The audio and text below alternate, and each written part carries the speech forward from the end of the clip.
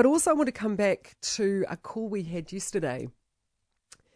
This came after we were discussing the possibility of an air bridge between the Cooks and New Zealand.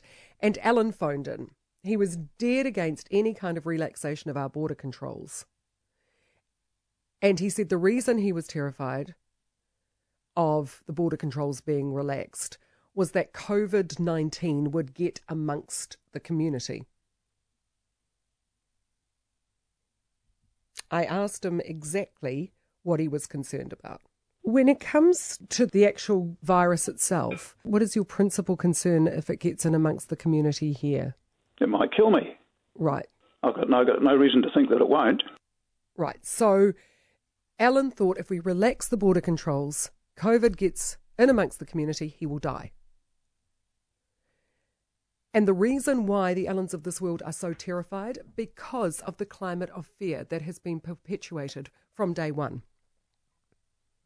We have been told that bodies will stack up in the streets, that ice skating rinks, despite the fact we have very few ice skating rinks in this country, will be filled, with the bodies of the dead and the dying, that, frontline nurses and doctors will be felled, which, has happened in other countries.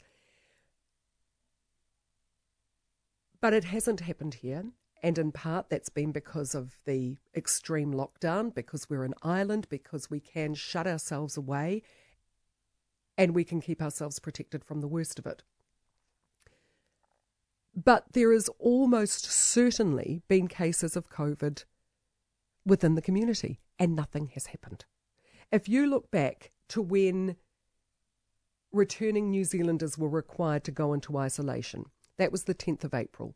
We were told that there were processes in place, that people would be tested, that they'd be put in isolation for 2 weeks, that we would be kept safe from any New Zealanders returning with COVID-19 because all of these processes were in place. But they weren't, as we found out. None of those processes were happening. Returnees were mingling with one another, so you had people who'd been in isolation for 10 days mingling with people who'd just arrived. No testing was being done. It was a shambles. So that changed, and the processes that we were assured were in place were finally put into place on around about the 17th of June. And since the 17th of June to recently, there have only been 5 days where people haven't tested positive for COVID. So since the 17th of June, just about every single day we've had somebody who's come back from another country who's tested positive. It defies belief that all of those people who left the shambolic isolation, of all those people, not one of them had COVID.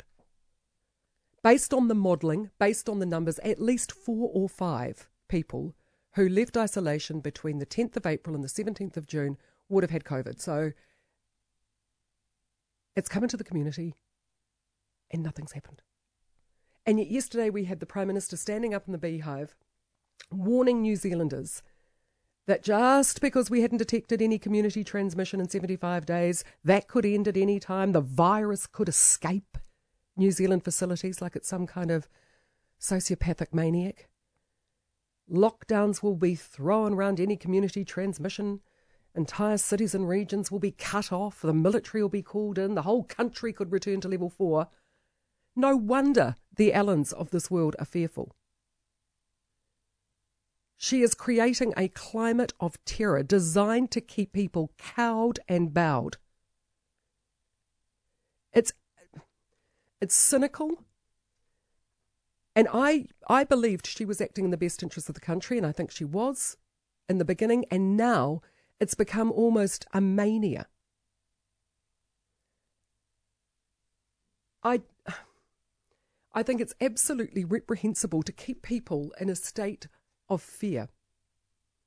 It's not just destroying the economy, it's destroying people's well-being, it's destroying their sense of self, it's destroying their peace of mind.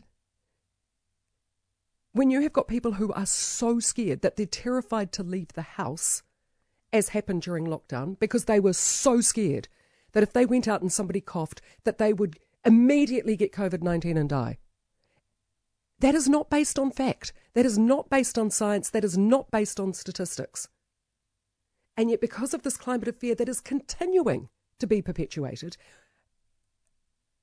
there are people who genuinely believe that this is the biggest threat they face. It's now being used politically, I believe, and that is absolutely appalling. What do you think is going to happen if COVID gets in the community? That I will die. Chances are you won't. Chances are we've already had COVID in the community.